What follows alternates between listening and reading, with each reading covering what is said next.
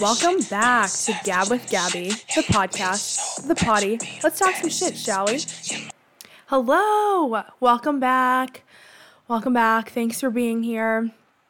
Thank you for listening. As always, I am getting ready to, crack a cold one, a crisp lime White Claw chaunch. If you're listening, no, I'm not. How's everyone's weekend? First of all, I just want to say, I hope that whenever you listen to this episode, that you too can crack a cold one. Yes, I realize that usually I release this podcast on Thursday mornings at 6 a.m. And if you're wondering, or if you're thinking, Gabby, I listen to it in the mornings. What am I going to crack? I'm not allowed to crack that early. I'm here to tell you, I'm empowering you. Crack whatever time you want. Time rules, they're fake. Have yourself a beverageino. Sip along as we chat today. I'll start today's episode by saying that I'm in a weird mood. All of the snow is just really getting on my fucking last nerves. No, I don't shovel. No, I don't have a car. No, I don't have anywhere to go. Like walking or anything really that the snow really is bothering me. But it's just like at a certain point, it just loses its magic. And I feel like I'm there. I think the only good that comes of it is that now, you see, I'm a snowboarder now. Yep. Little old me, who has never once participated in snow activities because her parents are foreign from South America and snow activities aren't really their shtick. I snowboard now. And by that I mean I took one snowboarding lesson and have now decided I feel like I should make this my hobby or a winter hobby, one of my hobbies. I'm going to tell a story a little bit later about being asked about my hobbies, but not many come to mind, and especially not in the winter when there's pretty much nothing to do. So last weekend, for my friend Jordan's birthday, we decided to do a snowboarding lesson. And like I mentioned, snow activities growing up were just like not our thing. I've maybe been tubing once at Neshoba and never like real sledding, like maybe on a piece of cardboard. I might even be making that up. I don't even know if that's a real memory. So we did a snowboard lesson, and let me just set the stage. There are a couple things I need to tell about this story, and let me just set the stage. I don't even know that I have good balance on a normal day. So that's right. That's what we're working with. So the start of the lesson we did on, it wasn't even the bunny hill yet. It was like the pre-waiting area, maybe. Like what, it's probably covered in grass and like when it's not actually snowing. It's just like where everyone's kind of putting on their equipment, whatever. But there's just enough of a small incline or hill or whatever the pros call it for them to teach us. A couple different things, starting, stopping, whatever. And we had one instructor for the five of us, and she had a thick accent, or not a thick accent, but like a bit of an accent, and was wearing a mask. And we're outside, and I have tons of layers on, and I somehow kept finding myself at the back of our group.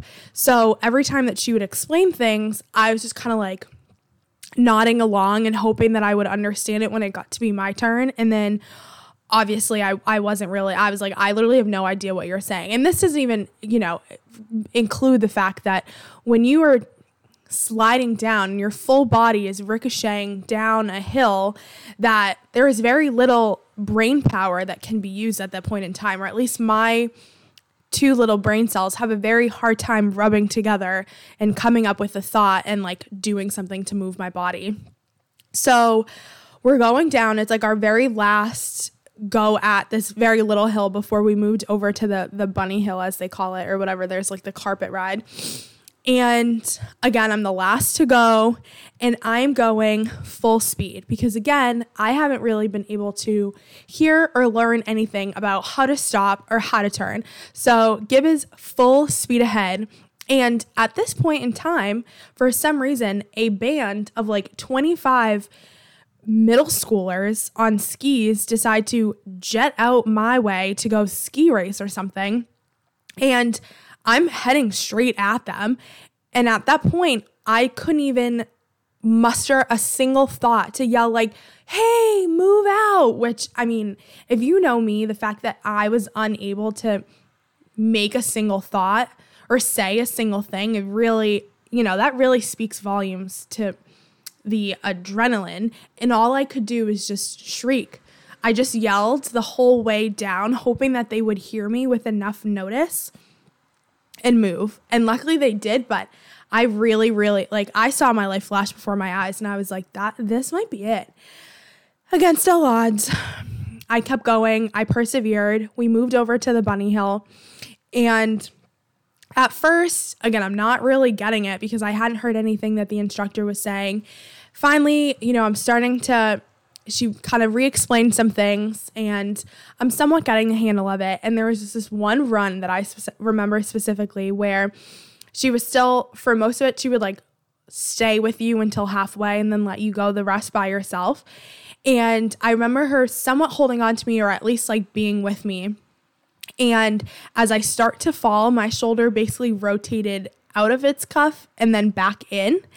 And I remember, as I'm going down, I remember thinking, oh my God, I'm fucked if my shoulder does not get back into place by the time I land. And so I fall and it's back in place. It's fine. And it kind of hurts, but it's not the end of the world. And she looks at me so proud and she was like, that was awesome. And I'm sitting there thinking dude, my shoulder literally my arm just came out and now it's back in. And you're telling me that was awesome. I'm like, you know what? I mean, maybe that's what it's like to have people see the potential in you when you don't see it in yourself. So we keep on keeping on. And I'm starting to feel more confident. I ended up switching my leading leg, if that means anything to anybody. And our lesson was over. We did a few more runs, and we're going on our very last one. We're about to call it a day. We're about to wrap it up. And I'm confidently flying down this, this carpet hill. I do a few 360s as I do, which basically just means that I don't know how to push my board all the way to the edge. So I just spin in circles and hope that at some point I stop. And I could feel myself falling, which isn't really a problem because I was doing it every single time. But for some reason, this one time I fell specifically so hard on my ass that I literally felt a shock through my tailbone to the point where I laid there for 10 seconds because I literally didn't think I could move. I was like, well, this is it. They're going to have to just call a tow truck to come get me off this mountain or just roll me down to the end because I can't get up from here. So that was a little bit of my snowboarding experience. So, back to the topic of not enjoying snow, I'm trying to enjoy it a little more or trying to see the positives in it because it's ooh, we can go snowboarding in it. But I mean, it's definitely not easy. And then, so we came home, we had been up in North Conway. We came back to Mass and I ended up staying with Deb and her family for 2 more days at her house because it was blizzarding. And we woke up on Tuesday morning, and it had blizzard. And I get a text from her saying, you ready to shovel? And let me just set the stage here. First of all, I lived in an apartment in Alston for 25 years of my life. So we had a landlord who always shoveled, or my dad, if we had to, he would do the shoveling. And then now we moved to our house in Newton. And again, my dad always does it. I don't own a car, so there's nothing for me. I don't have to clean off a car. My sister sometimes will help with the shoveling. But for the first time in my life, basically, I had to do some heavy shoveling thanks to Deb. And it was not easy. I'm my back is hurting from snowboarding. My shoulder is hurting. And I'm out there just putting in work. And I didn't even have the heart to come home and tell my family that I had shoveled because they would have been so mad at me. Dude, you don't help out at all at home, but then you'll shovel at your friend's house? Are you serious? Are you for real? Another thing that happened recently, unrelated to snow, but figured I might as well tell it on here. Deb and I were out in Meredith, New Hampshire, which is on Lake Winnipesaukee. We'd gone up for the night, and we were at a brewery called Twin Barns, which we love. And everyone is being like very COVID compliant. All of the tables were far away from each other. All that good stuff. And we've indoor dined here and there throughout all of this mess. And definitely felt safe there. And, we're just sitting there enjoying our beer. Again, Chance, if you're listening, no, you're not. And this guy comes up to us, and he's wearing a snow hat, and he seems to have what seems like a bang, and he's not wearing a mask, and he keeps his distance from the table, but obviously not super far away. And he was like, "Hey, so my friends and I are sitting in that outside igloo, and we wanted to invite you guys over." And I mean, up to you guys, you guys can decide. And I just want to understand where someone thought that would be okay. Like, you're inviting me to breathe the same very close air as all of you guys inside an igloo that probably hasn't been sanitized from the people before you. It's in a pandemic. Really? Not to what? So, I mean, things in New Hampshire seem to be a little bit different. One thing that I mentioned in my very first episode was that if there's one thing that I don't have a hard time doing, it's talking. And most of the times that's an asset. And sometimes my ability to just keep going really works against me. So I'm going to tell you of a story where I should have just stopped. So we rewind back to 2019. I was applying for full-time jobs right out of grad school, and I had a meeting or an interview with the hiring manager for a role, and he asked me about my hobbies. And I remember thinking, oh, yes, okay. I wrote a couple down so that, I was not caught off guard on what to talk about and didn't accidentally say, I like watching TV. And that's about it. So I talked a little bit about liking kind of like murder, mystery, thriller books. So we had a little conversation about that. And then the person who I was interviewing with, he has this ability. It's something he does on purpose, for sure. If you're listening, that's the truth. Where he'll just kind of sit in silence and wait to see what the person says. In addition, it's not just sitting there. And one thing that I don't do well is sitting in those awkward silences. It's something that I'm trying to work on, actually. And I can acknowledge when some people don't speak as fast as me and they need kind of a 5-second pause to then start. So I'm working on it. But in an interview setting, when someone's just staring at you, I'm like, okay, well, in my head, I'm thinking, I probably should talk about having more hobbies than just reading books where people get killed, right? Okay. So I said, I love astrology. I love horoscopes. And he kind of stares at me. And I proceeded to tell him about how I tried to justify it, as I do with everybody. Not try. I mean, this is true, but, horoscopes for me and astrology give me a way to help categorize people, but not in a way that puts them in boxes, but just it's a different way to help me understand people. And so I was explaining this, and I, brought up old coworkers that were like a water sign and know that they react to things a little bit more emotionally than I do, who just speaks off the cuff. And so learning, that some people are like that and having to be more careful about how I talk or communicate or whatever the case may be. That should have been enough. That in and of itself, that's a very fine line of something to be talking about in an interview. Astrology is barely mainstream now.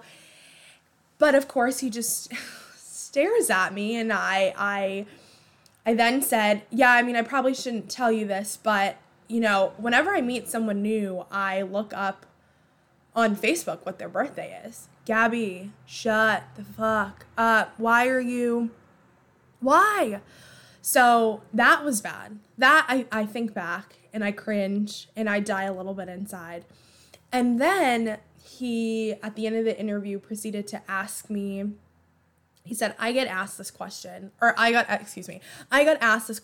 my very first job interview, and so I ask it all the time. Oh, I take a deep breath. I'm like, all right. So he asked me, what 3 CD albums would I bring on a deserted island? And I said, well, I would definitely bring a One Direction album. That is the cold hard truth. Should I be saying that in an interview? I don't know. I mean, it is what I like. I can't sit here and make something else up. And then as I do, I word vomited because he's still staring at me, and he did ask for 3 albums. So I was like, well, honestly, I probably would want to bring 3 One Direction albums, but I don't think that's an acceptable answer. So, like, thinking out loud, like 101, interviewing 101, if you're going to interview, maybe don't do that. Don't do what Gabby did. Don't think out loud. So I said, well, I really like Justin Timberlake. I guess I'd bring one of his albums. And then I ultimately couldn't think of another one. So I just said I would bring 2 Justin Timberlake albums. And I'm sitting there thinking, really? I couldn't think of a single other person. I could lie. Like, there are certain things you don't lie about in an interview, but I could have lied about this. And I didn't. I'm just so, unfortunately, honest. And then, fast forward, when I interviewed with him again, my final round, and he pulls out a copy of my resume, which he had taken notes on, and he looks down at it and he's like, okay, so last time I asked you about what 3 albums you would bring to a deserted island. Now, honestly, immediately probably all of the color drained from my face because I was hoping that we could have just moved past it, never talked about it or thought about it again. And he reads my answers off of the paper. Oh my God. And I just want to say, in my defense, I could think of a lot of albums to bring. My problem is I don't like many albums from start to finish. And I'm sure everyone can relate to that, whatever. And I can't do that to all 5 One Direction albums. So, you know, I shouldn't be held responsible for that answer. But I don't know. Somehow I still got the job. So the application pool must have been very, very shallow for me to have still gotten the job. But that is one of those stories that I think back on and I just cringe. I can't even imagine that came out of my mouth in an interview setting.